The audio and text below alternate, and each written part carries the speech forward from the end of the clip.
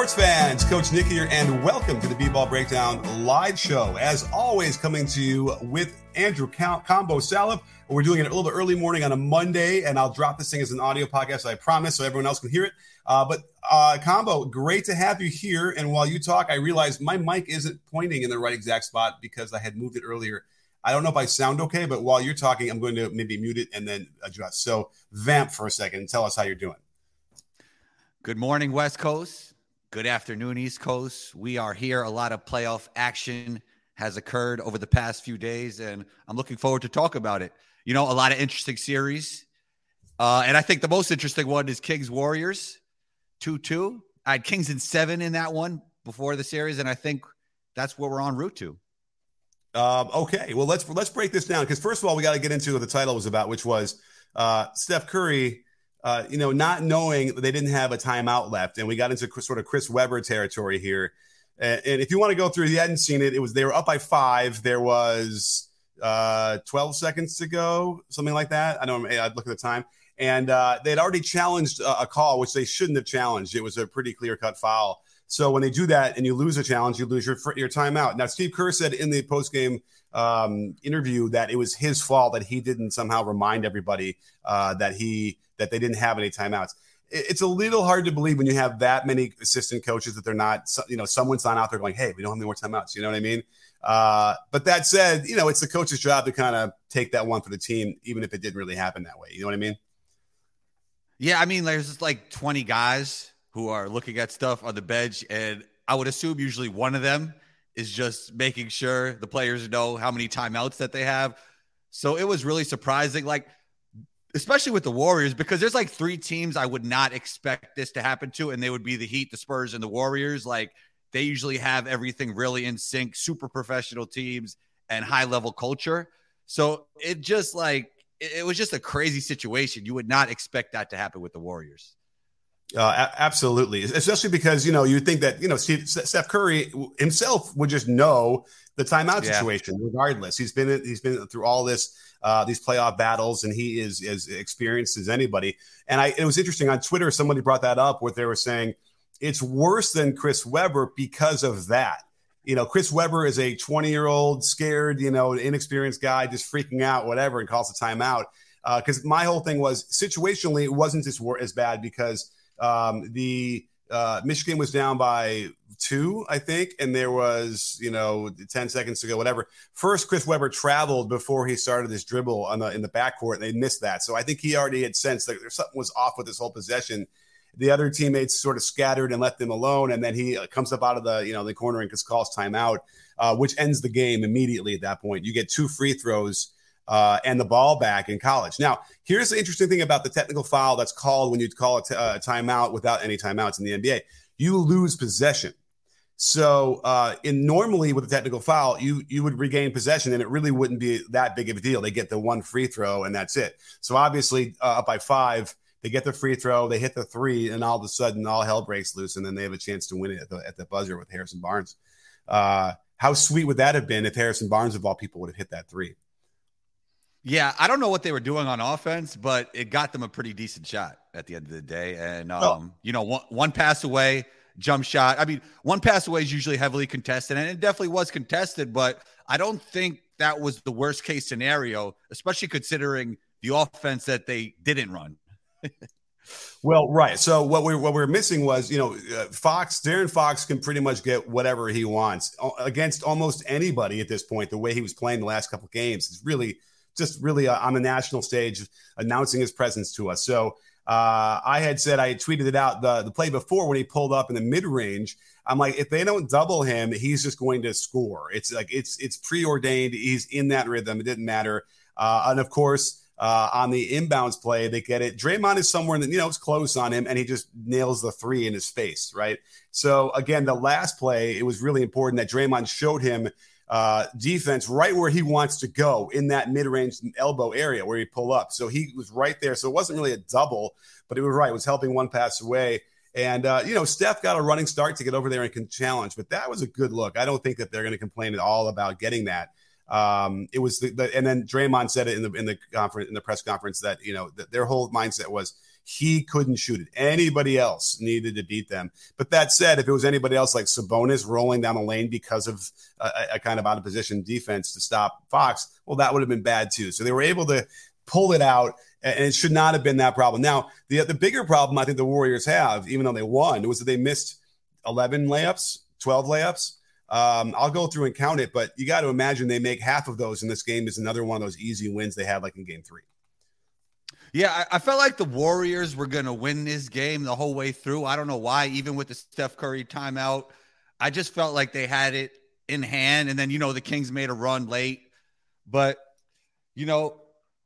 this really is going to come down to who could win on the road. And if nobody wins on the road, the Kings will win the series. So I find this that's a really good point, which is why, game 5 looms extremely large. Yes. We have our chats. Let's get to those. What do you say? Let's do it. Let's do it. So don't forget, if you want your question asked or answered from the comments, generally the way to do that is a super chat on YouTube. It really helps us keep this show going, and thank you so much for doing that. So let's do the first one we got here. We got a bunch. Isaiah, thank you. Really, really generous super chat. I really appreciate it. He's a Reds fan. It looks like Cincinnati Reds. Okay, I don't know if they're any good or not. Are they any good this year? No idea. That's the right answer. What is your thought on the Bucks struggling against the Miami Heat without Giannis? Okay, well, it was funny because there were moments when they won the game without Giannis where the offense was working kind of like almost better. I felt like there's more ball movement, and like Brook Lopez looked really good, and they were opening up the floor. But obviously, you can't take out the MVP candidate from your starting lineup overnight and hope to maintain, your excellence. What are you thinking? What are you seeing out there? It's interesting you say that. To a broader point is that, like, sometimes when you take out your team's best player, ball movement starts to get better. The other team can't focus on something, and when you focus on nothing, when you have nothing to focus on, it's hard to, like, the defense just gets out of sorts. But over time, when you don't have your best player, it's gonna be you're gonna be doomed. The Heat to me have the best coaching staff in the NBA, and I feel like it always shows in the playoffs. And it is here as well. Like, yeah, they're not playing with Giannis, but the Heat are just playing better. Also, another thing is that, like, regular season Jimmy Butler is different from playoff Jimmy Butler. Like, Jimmy Butler starts to look like a top 5 NBA player in the playoffs, and that makes all the difference. The big other thing is that what you were getting on great points about when the star goes out. Is that then so Miami has the same issue, right? They lost their MVP-ish kind of guy besides Butler would be Tyler Hero. But that means someone else is going to step up that they're not really game planned for. And that would be Mr. Duncan Robinson, who's reminding us that he was a starter on a finals team. And, in a weird thing, like he just got benched the second half of the year and really didn't get any minutes. But you're looking at, 25 minutes in game 2 in the loss, and he hit 14 points with 4 for 6 from 3, and then does 5 for 6 from 3 for 20 points in 23 minutes in the blowout win in game 3. I want to check that the box score real quick. I'm curious. So the Bucks made the Bucks made 15 threes, and the Heat made 16. So I've been making a big deal about the difference between threes made. And so, for instance, when I did a tweet the other day where, oh my goodness, somebody Memphis outscored the Lakers by 6 threes, and they lost to the Lakers. Wow. And in the regular season, teams that scored 6 or more threes than the other team won 80% of the time. So it really doesn't bode that well for the Grizzlies, which we can get to in a minute. But the point being that if you get outscored by 18 points from the 3-point line, like you're not winning that game very often. And that was what the Warriors' strategy was in game 3. They almost broke the record for 3-point attempts in a game. But here's some interesting stuff about that. Are you ready? Because we'll talk about the frequency of threes and what that means. And then we have some other super chats. We'll get to that in a second. But here's the thing. The Warriors had a slower pace in game 3 than they had in game 2, right? Less possessions. They shot 50 threes, which was 50% of their shots. Their 3-point frequency was 50%, which is pretty close to their regular season percentage. So the difference was they got 18 more field goal attempts. Why? Well, because the turnover machine, Draymond Green, wasn't playing. And he was throwing the ball away like 5 times a game, but there's also times when some of his shots are just turnovers. You saw them last night too.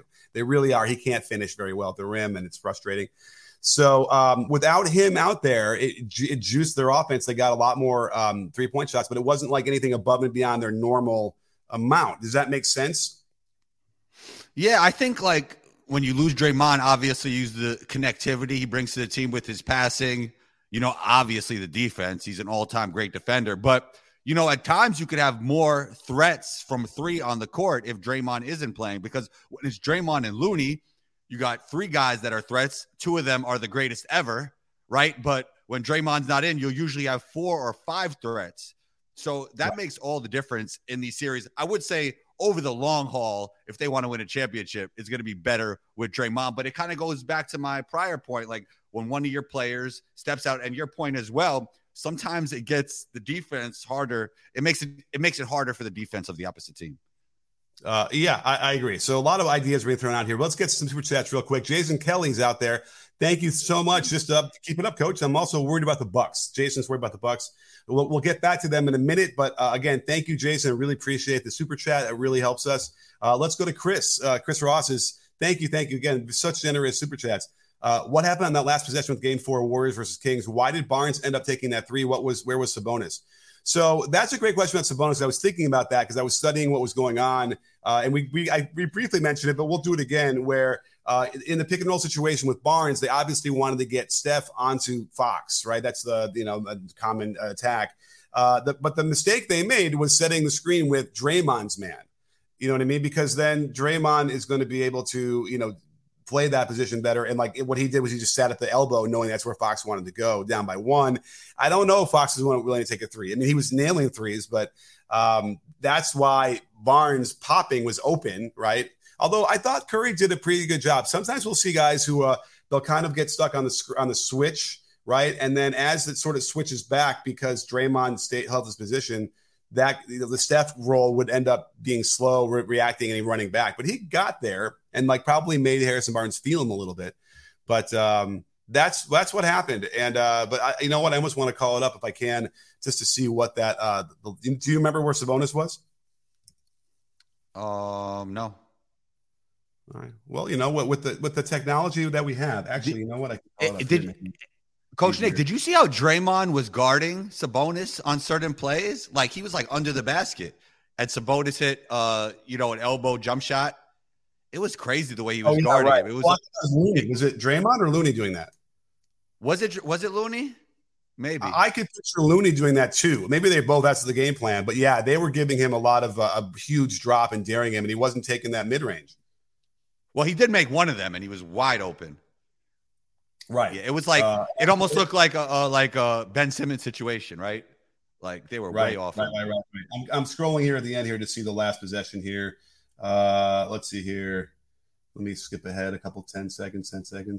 Oh, here's the timeout. So I will look at it. Oh, was that it? No, that was okay. So there's the this is such a crazy game, man. There's the Fox 3.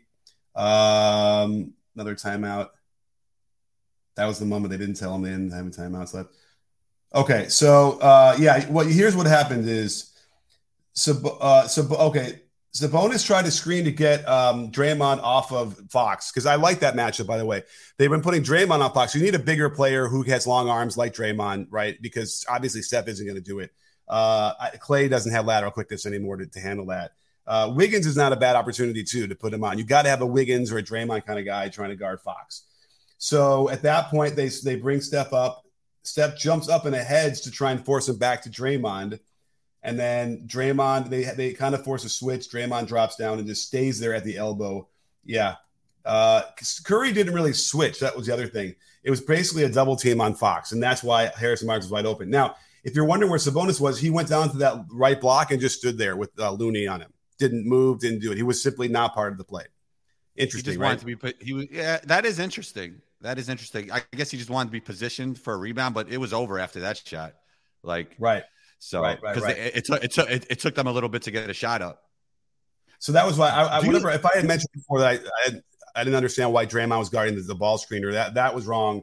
This was Draymond on the ball, and then they screen with Steph Nash. That's the only choice they have because they don't want to necessarily go at Clay. They don't want to go at Looney. They don't want to go at Wiggins, right? So if you set screens with any of their men, then that's who's guarding De'Aaron Fox. That's not an advantage. But listen, if there's a team that's used to that and knowing how to deal with trying to hunt Steph on defense, it's the Warriors, and they pretty much did their job. I mean, were you happy with that shot that Barnes got ultimately? Yeah. If I was the Kings, I'm happy with that. I'm not happy with the late game execution of whatever they were running, but I'm happy with the result of that shot. Well, not the result of the shot that they got. I hear you.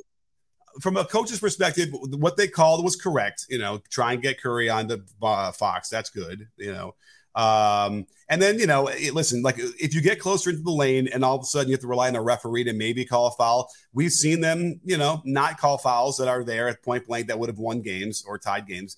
So they're not going to bail you out. They're not going to bail you out in that situation. You're saying. Yeah, but I don't even ask for bailout. I'm asking for just if LeBron against the Celtics, he got fouled. You got to call that. They didn't call it. Those are the ones that you want to avoid. So that's why I get try and get that catch and shoot three that's open, and that's as good a shot as a heavily contested in the lane potential foul. They're not going to call. I think that's a good point there. Let's do. We got Chris Ross again. Thank you. Another super chat. I really appreciate it. Just to throw it out there and give us a little love. Really, really, really appreciate it. Let's put his other comment on here because he did that without a comment. I would love for you to break it down, but I agree with Sal with Combo. Game 4 felt like a Warriors win from the start. That home court advantage felt like Clay all day. I mean, that was what they needed to do. It was a must-win game, obviously, for the Warriors.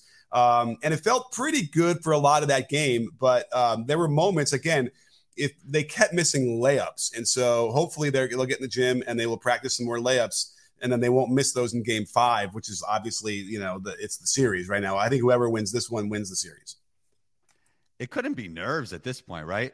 Because sometimes, people miss layup just from the nerves of the playoffs, but they're too experienced for that, I would think. Okay. Now, by the way, Miles is saying I didn't watch Mike Brown's post game. I only watched Draymond and Kerr because I really wanted to hear. I need to listen to Curry too to hear what he said about the damn thing. Oh, actually, I did, and I just think he just said he didn't realize it. But Miles is saying in the comments that Mike Brown said the plan for the final shot was to flatten out the defense and live with Fox's attempt. Let me see this. So that can't be, because from the beginning, after the ball gets inbounded, I wish I could show this, but they don't like the footage on during a live show, unfortunately. Okay, so the flattening out I see, no. I mean, I don't understand that. Harrison Barnes immediately goes up to set that ball. Oh, okay, so maybe what he meant was get the switch of Curry onto Fox and then flatten out. But there's nowhere really for Barnes to go. And Draymond said that they weren't going to let that happen, right? Right. So there was, I don't know what there was no flattening out. Barnes would have had to kind of run through the middle of the court to the right corner. But from where he set this ball screen and how much time was left, that wasn't going to be, I don't think, doable. So at any rate, but what was the last part of this? Harrison Barnes decided to set a screen to get a switch for Fox, and it resulted in the open three. So I can't believe that Harrison Barnes on his own decided to set a ball screen for Fox. I mean, that just would shock me, right? Wouldn't that shock you? That would shock me. Yeah.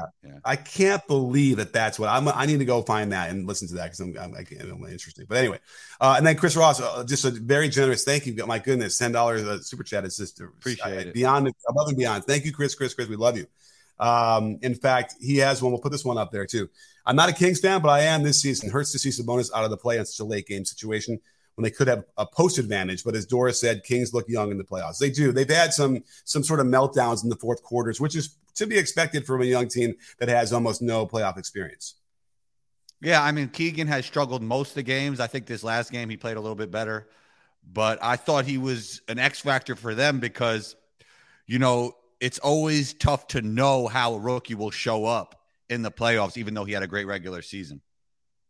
Absolutely. And I thought he was terrific last night. He was hitting shots. Right. He was doing exactly what they needed to do and making just like you can hear the groan as soon as the ball got to him from behind the line because the crowd, knew it was going in. So, I mean, that dude's not a rookie. He played how many, 3 years in college? Yep. And his brother's coming out too. Yeah. So they so should he's grab an him, Chris old Murray. rookie, and he looks. Oh, really? Is his brother any good?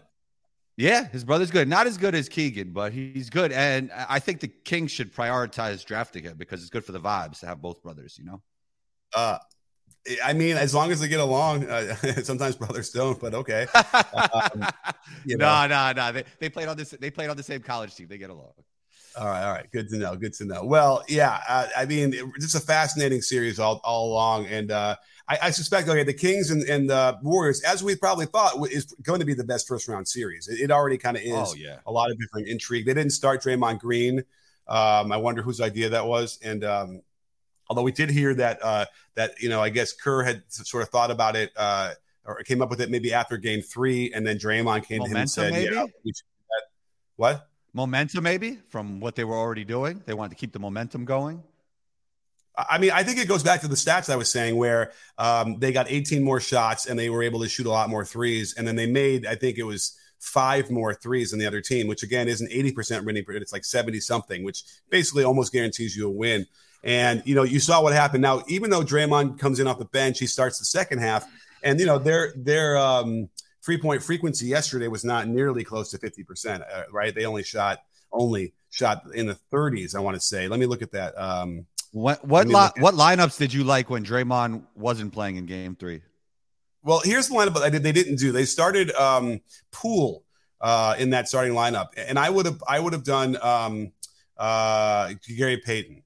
So I would have put a little bit better defense with a guy who can really just catch and shoot really nicely from behind the three. Let him be that role, and then really have a defensive unit that could, still spread the floor. And so it was weird. It was definitely a different mindset. We got to find this out a little bit more about yeah. But no matter what, they had 4 threats. But no matter what, they had 4 threats to shoot, right? No matter who you put in, like Poole, GP2. Yeah, no, that's true. But Poole is loose. He's loose on offense, and he will, get into weird situations where he'll turn it over. But he actually did play fine. But I feel like there were a couple times in the very beginning of the game where I was like, he wasn't quite, on balance. He might have turned it over once in the situation, but it ended up being fine. It wasn't amazing. It wasn't terrible. The terrible would be they were down 19-5, and then Draymond has to come in, right? But it was fine. It was fine. I think it was like pretty much tied after the first 5 minutes. And there was indications that okay, this is working, but they weren't hunting the three like they were so clearly doing in Game 3, right? They were just trying to find threes anywhere they could and just let them go. And I found that was interesting because they were down by Gary Payton and they were down Draymond, 2 guys. So now that they were fully healthy again, all of a sudden they're not. I think that they might benefit again from kind of playing that way, hunting those threes, getting those guys. The defense was flying out there desperately trying to get their hands up, and it was stretching them out. So that's the downfall of the Kings this year will be their defense. It was not good in the regular season, and it is they don't have anything to rely on that end going into a tough game like Game 5. I feel like the shot quality for the Warriors was a lot better at home than it was on the road. Like the reason why the Warriors were in some of those games with the Kings in the first 2 was just because Steph Curry was hitting ridiculous shots, but you don't want a steady diet of that if you're trying to win games. Like as you said, like they missed a whole bunch of wide open layups. Like they didn't even get those in the first 2 games. Oh, I know. That's true too. Yeah. So that was another evidence of the Kings. Like their defense just sometimes falls apart on them. They get confused in the weak side and they're switching when they shouldn't be. We saw a lot of that. So their 3-point frequency last night was 37.8, which is low. Like they're much higher on the regular season. And I'll tell you what it is in a second. They shot well, but 37.8.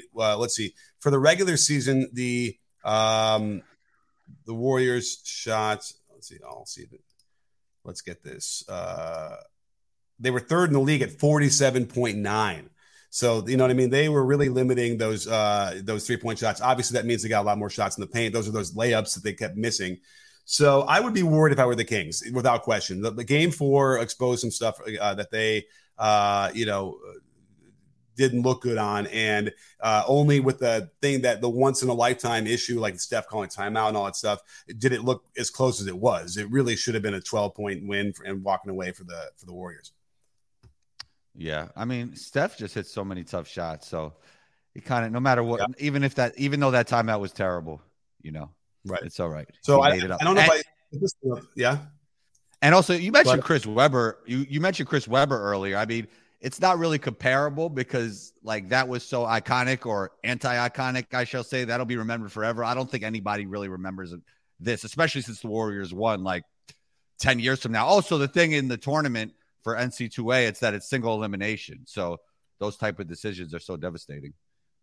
for sure, the result is going to be the big one here. No one's going to remember that. Luckily, you saw Draymond and Steph like hugging at the end of the game. That was a big part of it. It was like, thank God they won. No one will remember that what happened there, and they can move on. And probably no one will remember that Draymond didn't start that game either. As when by the time we're done.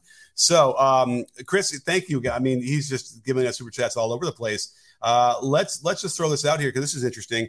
I heard you talk about the restricted area. Redick has also talked about it. Should it be expanded? I hate to see all these injuries on charge takes.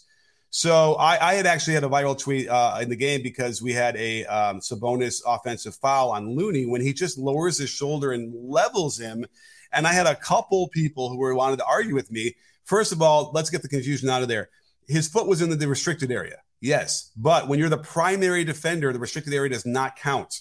Okay. It doesn't matter where you are if you're taking a charge there. And in case you don't know what that means, the primary defender is the guy who's guarding you. That's my man. The secondary defender coming over to try and take a charge, that's when you have to be outside of the restricted area. And that's very clear from a ref's point of view of who's coming over versus who's already on the ball, even if you're sagging off the guy way a lot. So that was a big thing that I think people finally were able to understand. It would be nice if you come flying in my mentions hot and, yelling at me about how he's in the restricted area. And then I explained that the rules are, it would be nice if you just said, oh, my bad, thanks, or something like that. And, most people just kind of go away, never hear from him again. But it's weird. We've talked about that before. But as far as the restricted area and the expansion of it, I mean, what do you think about the charge call in general? Yeah, you have to keep it in the game. I would say there's a huge conversation around this is because we saw Ja Morant get hurt and Giannis get hurt in these kind of situations. So, it's going to be a topic of conversation, but I don't know if I would change it too much. I think just taking a charge is part of the game.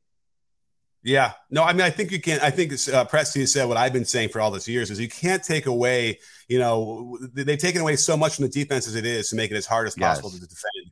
You can't take away that. But I don't necessarily really like the charges of guys coming over to take a charge on a guy in the air or going up in the air. I'm not really fond of those, for a lot of reasons. Yeah. But I certainly think, if you're guarding your own man and he is leveling you like that, yes, you absolutely need to have something to dissuade you from that. So I suppose if there was a way they could tweak the one where you're trying to get underneath the guy, that might be okay. I mean, we've already seen it with if you kick out too much, that's an offensive foul on a jump shot. So, I have no problem with it, especially because the defense needs some tools. Yeah. How would you guard somebody like Giannis or even De'Aaron Fox in transition if you can't take a charge? Because then they don't even have to think about the threat of somebody taking a charge, and it'll just be a bucket every time. Yeah. People will get hurt. I really am surprised more people haven't gotten hurt. Giannis, I've talked about this before. He has a lot of moments where he just goes to the basket and ignores the defense. And the stuff that happens to these defenders is dangerous, man. And if he ever got those elbow a little bit higher, a little bit more toward the face area, someone's going to go down and miss a lot of games, and there'll be a lot of blood. And so that's why you're supposed to, train so that you can avoid the defender and get around contact and then have the fear of a charge, right? And that should be part of your computation as you're going to the basket. I don't think Giannis has that. Giannis is just like, I don't see defense. I'm just training like there's cones out here, and I'm going to go and whoops, okay. Every once in a while they'll call an offensive charge, but it's certainly worth it, I guess, in the long run for him. I am always worried for player safety, so that is a big one. Should we shift to another series while we're at it? Let's do it. Okay. I saw the Knicks kind of came up. Is there anything else you want to talk about before we get to the Knicks? Oh, I mean, I think that's an interesting series because Tibbs actually made an adjustment late game, decided not to play Randall. And I think he has lacked in that area in the past. So, I thought it was the right decision. He made the adjustment. They won the game. Brunson was great. RJ Barrett was great. So, it looks like they're on their way to victory.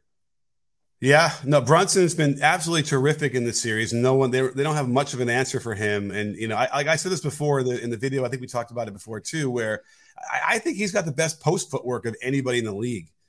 Yeah, as the smallest guy in the league who posts up. His footwork down there is absolutely impeccable. And it probably has to be because he is so much shorter than everybody else. It's like quick hitting post work, right? It's like he'll be dribbling, then he'll back, then he'll do a quick move. Then it kind of like weaves in between like ISO game and post up, right? It's incredible. But, the timing, the footwork, the timing, the change of speed, and he has the strength on top of it. He's just an incredible shot maker and super efficient.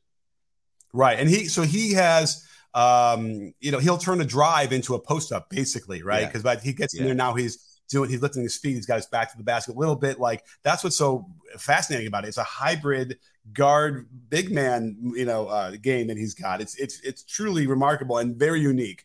And they really don't have guys that can guard him well. They have the bigs, and then they have the guards who can score, but like they're missing, that guy that's going to be able to guard Brunson.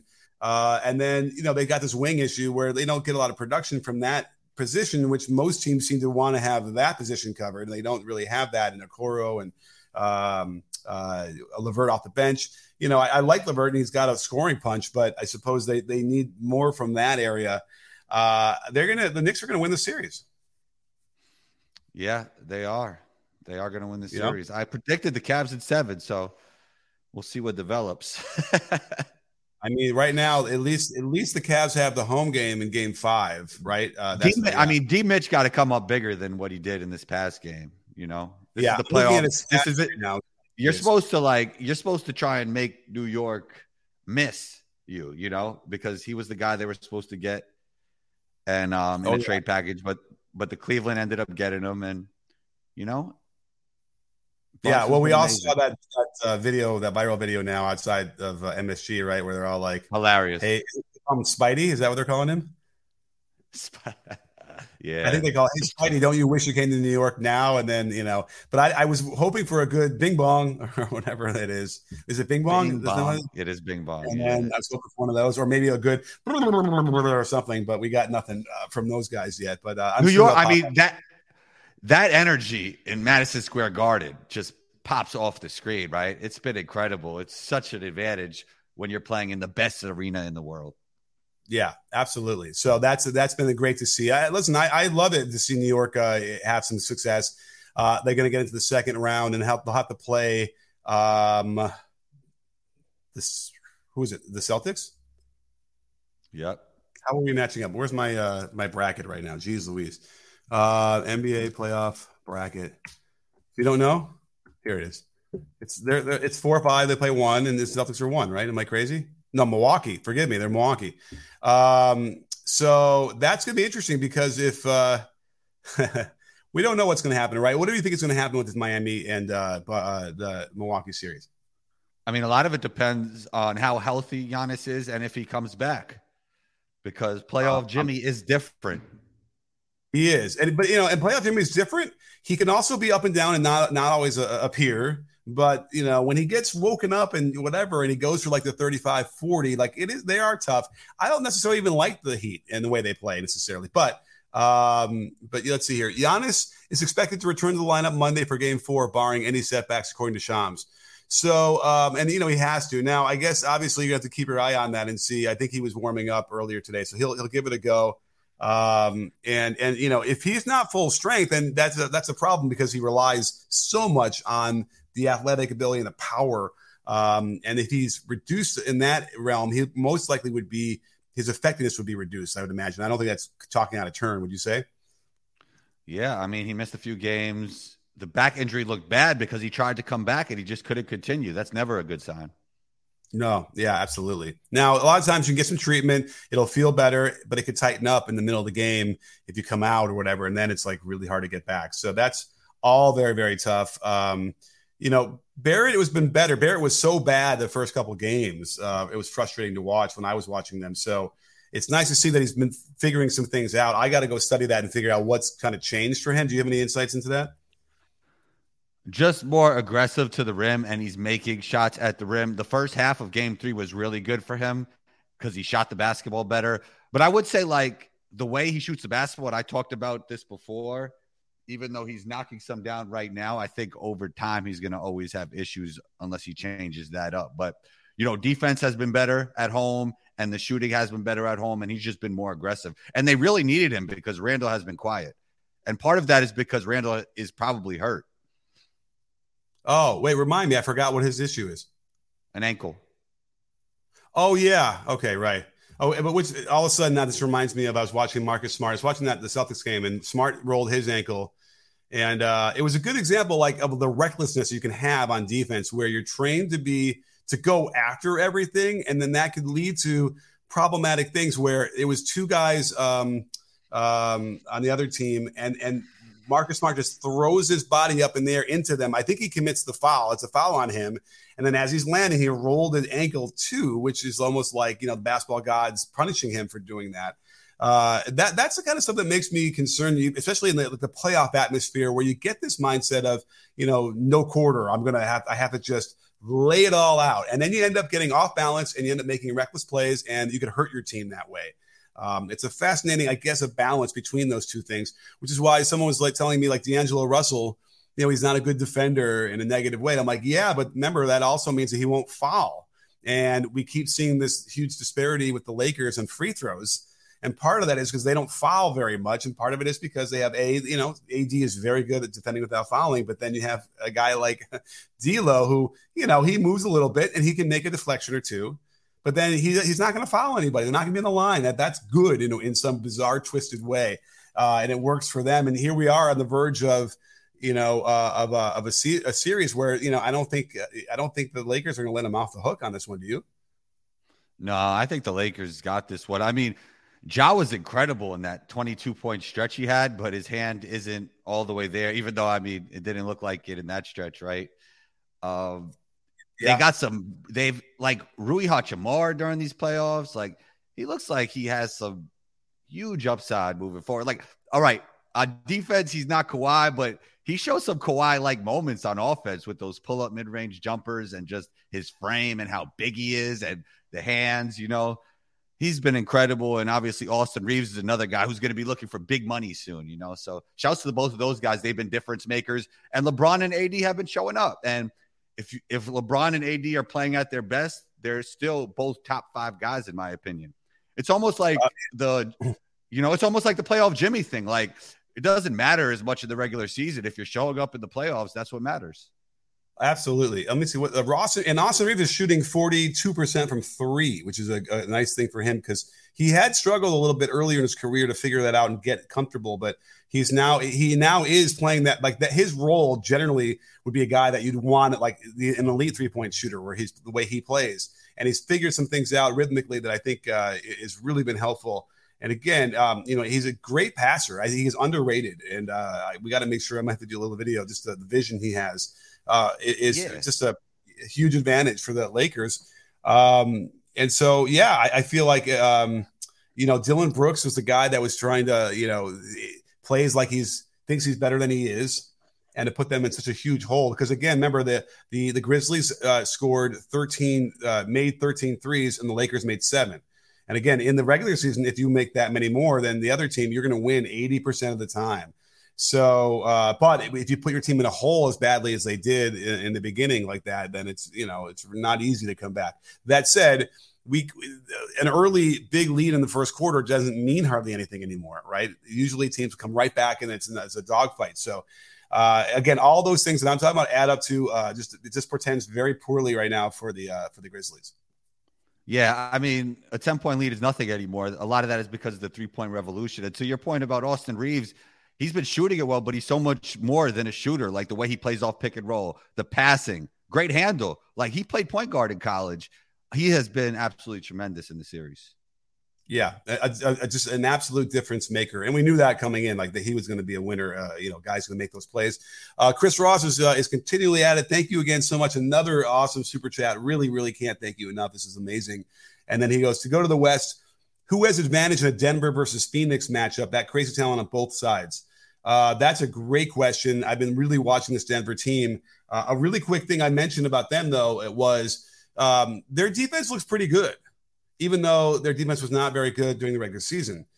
And I was like, okay, what's Minnesota's offensive ranking from the regular season? It's like 23rd or something, right? So they're not good. And I'm like, okay, what are the remaining teams' offensive ratings? None of them are very good, right? Except for Sacramento, who, probably doesn't get to the conference finals when they would play them. So this might be a perfect lane for them to go in there and get all the way to the finals, because their defense isn't going to be tested like it would against a top 5 or 6, offensive rating team. That said, the only reason why you can say that Suns are not in the top 10 offensive rating in theory would be because they only had Durant for 20 some games, right? So that's an interesting conundrum, because are the Phoenix Suns radically different now? We can't use anything in the last whatever before he got there, as an indication. What do you think about what would happen in that matchup? Yeah, I just think with Phoenix, a friend actually texted me and he was saying, like, who do you think is going to win the West? You think Phoenix? Like, that's the name he mentioned. And I just don't feel like that they have enough time. And I'm not sure the chemistry will be there when they play against some of these better teams.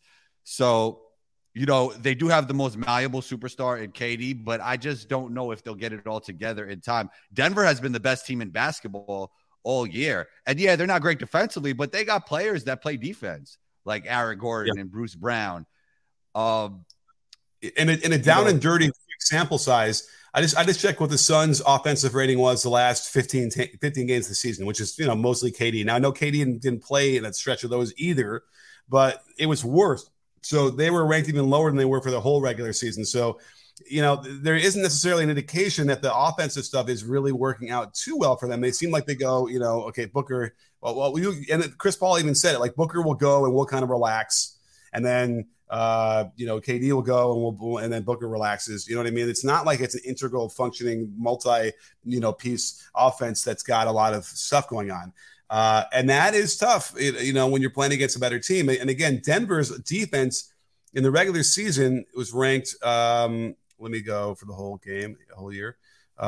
They were ranked, where are they?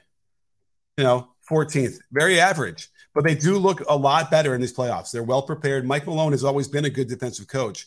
So I don't see anybody beating Denver. And in fact, when you watch, so a lot of times they'll do an action through Jokic and they'll do an action with Murray, and it kind of dies, and then they have to swing it. Now the clock's starting to roll down. Most teams, they swing it will be to a unidimensional player who only can catch and shoot, is not going to create off the dribble. Once you get to the third option, here's a guy that can score like KD, and he's their third option, and he can bail them out in possessions that don't look good. I agree. That's with a huge advantage that nobody else has.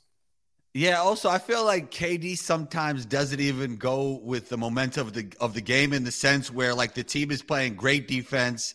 The things don't seem to be going in the Suns' favor, and there's two guys on him, and he just turns around and gets a great shot. He's like an absolute cheat code. Your offense doesn't even have to be flowing in a great way, and he's going to still get a great shot whenever he wants. Sure. So, and that's the key to the Suns, if he can do that enough times. But I think that the Nuggets can bring enough defensive presence against what they need to do. CP3 is a bit washed at this point. I'm glad to see he had some success in that fourth quarter of game 2, I want to say, where he hit a couple shots. But it's far and few between, and otherwise he's doing stupid fouls and not as effective defensively as he once was, which is not, listen, the dude's old. He's been playing for a long time. So I don't feel as good about the Suns as I do about the Nuggets. And I think the Nuggets have a shot to go straight through to the finals. And then, hey, it's theirs for the taking. And who is to say that they wouldn't have won it one of the past 2 years when Jamal Murray was hurt? If he was healthy, the Nuggets might have a championship already. Right. And he's reminding everybody of, the bubble thing, I don't think was an anomaly at this point, where you'd say, no, there was no crowds, there was no pressure, and that's why he excelled. I'm seeing him excelling here under the highest of pressure situations. And he is that guy. He is so good from a he's not a real point guard, really. He's playing that position, but he's much more of a just, a dominant guard ball. What are we calling these guys now? I mean, I guess we'll call it combo, but whatever it is. Yeah. Who's the better player? Jamal Murray or De'Aaron Fox? I'm going to go on with Murray. Really? Yeah. Well, you know what? Fox can prove that to me. Maybe if he continues for the rest of the series, I could elevate him a little bit more because he was the guy. He was the Michael Jordan in last game. It was really, truly astounding. In the same way that we're kind of seeing with Anthony Edwards, Anthony Edwards is channeling Michael Jordan basically at this point, and it's amazing to see. Future MVP, I think. Why is my iPad making noise? Where's the volume thing? Anyway, what do I want to tell you? We have some more. Chris is out there just firing up super chats left and right. Wow. Here's another one. Love the foul disparity talk. LA plays that defense differently. Without question, yeah. I did the video. I showed how they play defense. They do a lot of no middle, and when you play that way and you're in position early like that, you can limit fouls, and that's what they're doing. And that's remember that's the biggest part of the free throw disparity thing. Isn't necessarily that they're getting a lot of foul calls for them. It's also that they're not fouling. That's the bigger issue that people need to understand, because that's half of the equation right there. So let's see here. Oh, so Shiny Hagstress wants to say that he'd say that Wiggins is just as good as MPJ or better in that third scorer role. I mean, they're just different. I mean, MPJ is a way better scorer, but Wiggins is a way better defender. They're just different players. I mean, Wiggins is a better all-around basketball player right now. MPJ is still young, though. So, yeah. We'll see. But, with his back stuff, he might never, ever, be able to move enough defensively to do that. He had his aware – actually, him, Jamal Murray, and Jokic, their awareness has all gotten better over the years on defense. They're not as bad as they used to be. And he's shooting he's shooting really efficient this year, too, MPJ. I haven't studied MPJ this year defensively. And so I certainly could tell you that in the past, he wasn't connected. Didn't know what he wasn't paying attention. I mean, a lot during the bubble, like the bubble time period. Yeah, he was terrible on defense, but he's gotten a lot better and better. And yes, I've seen better. And also he's doing a better job of accepting his role, because I think back then they were trying to figure out who was the top guy, even though it was apparent to a lot of people it was Jokic.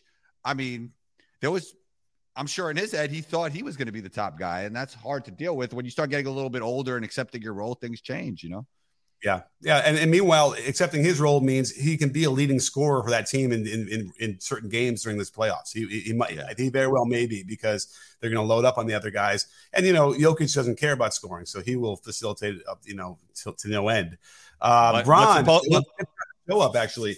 But before we do that, and no live show is complete without a super chat from Bron. Thank you so much, best friend of the breakdown. And also don't forget, because I have to do another pod for my politics side, and then I'm getting on the road to Phoenix. I'm actually appearing, and we're doing a show in Phoenix. So if you're out there and you want to check out a really progressive podcast show, you can always find us there. Check out my Twitter. I'll have it over there. My politics Twitter. But Bron says, "Hey, Coach, what are your thoughts about the Russ play from behind defense? I know you talked a bit about how you're working on a similar scheme." I think what you're talking about, and maybe you have to answer one more time in the regular comments, is the letting the guy go and trying to knock the ball from behind, like the reach round. Is that what he's talking about? Well, Russ got a block on CP3 that way. It wasn't a steal. It was actually a block, where it seems like he lets him go. Maybe CP3 got by him on his own merit, but, then he blocked from behind. And he's been doing that here and there lately. No, not CP3. I said CP3. Who was he guarding when he blocked him at the end of the game? He blocked KD a couple times. No, it wasn't KD though. No, wait. It was CP3. Yeah. He let him go by, and then he blocked him. CP3 was going to have a right-handed layup. Yeah, I think I might have missed this call. Was this late in the game? Yes. I mean, yeah. It was when it was actually when the Sun. I think it's when the Suns were starting to pull away. Okay. Yeah, I mean, that whole series is too bad that we didn't have a chance to see, them healthy. Really, it's too bad. I guess if I can really quickly call this up, I'm kind of curious if I can see it. I'm looking for a Russ block, one block. So that must be the only one. So let me see this because, Russ in defense are not really, two things that go together that much. But he's actually been really good in this series. I've been really surprised by pleasantly surprised by how good he's been, how effective he's been making plays. So, Russ misses first of all, he misses his own layup, which is, thing. So let's see here. I guess we're talking about in the fourth, but this is the game's already over. So what's happening here? 3 of 12 in the quarter. 3 assists and a block. Okay. Yeah, that wasn't even intentional. I think he was taking away middle but was way too extreme in his position to see that block. But yeah, there's no question. I have been working on this. I'm gonna drop the video probably like in the second round when I get a chance to breathe for all these damn games. But so stay tuned for that, because if you're a coach out there and you want to see a new defense that I invented and you want to put in your team, stay tuned for that video. I want you to run it. I'll help you run it. I'll come in if I can and help you install it. But it does. So let's see. Bron wants to say he's playing from behind most of the time. Both Booker and what? All right. I'm going to check it out. I haven't noticed that, but I didn't watch very closely this last game. So I'm going to watch to see. But Bron's saying that he's been doing that more in playing like behind. You can't do that, obviously, if the other teammates don't know what you're doing, right? You need to have the guy containing in front at the block, or else it's a layup. So anyway, but what I hadn't really considered, though, is so my defense, as you play behind the ball, there's always a sort of the center who's on the line of deployment between the ball and the basket, containing, trying to lure you into a mid-range shot. However, the guard playing behind the ball doesn't have to disappear on those drives. He could be the one blocking the shot from behind, which is interesting. So, Combo, I got to go.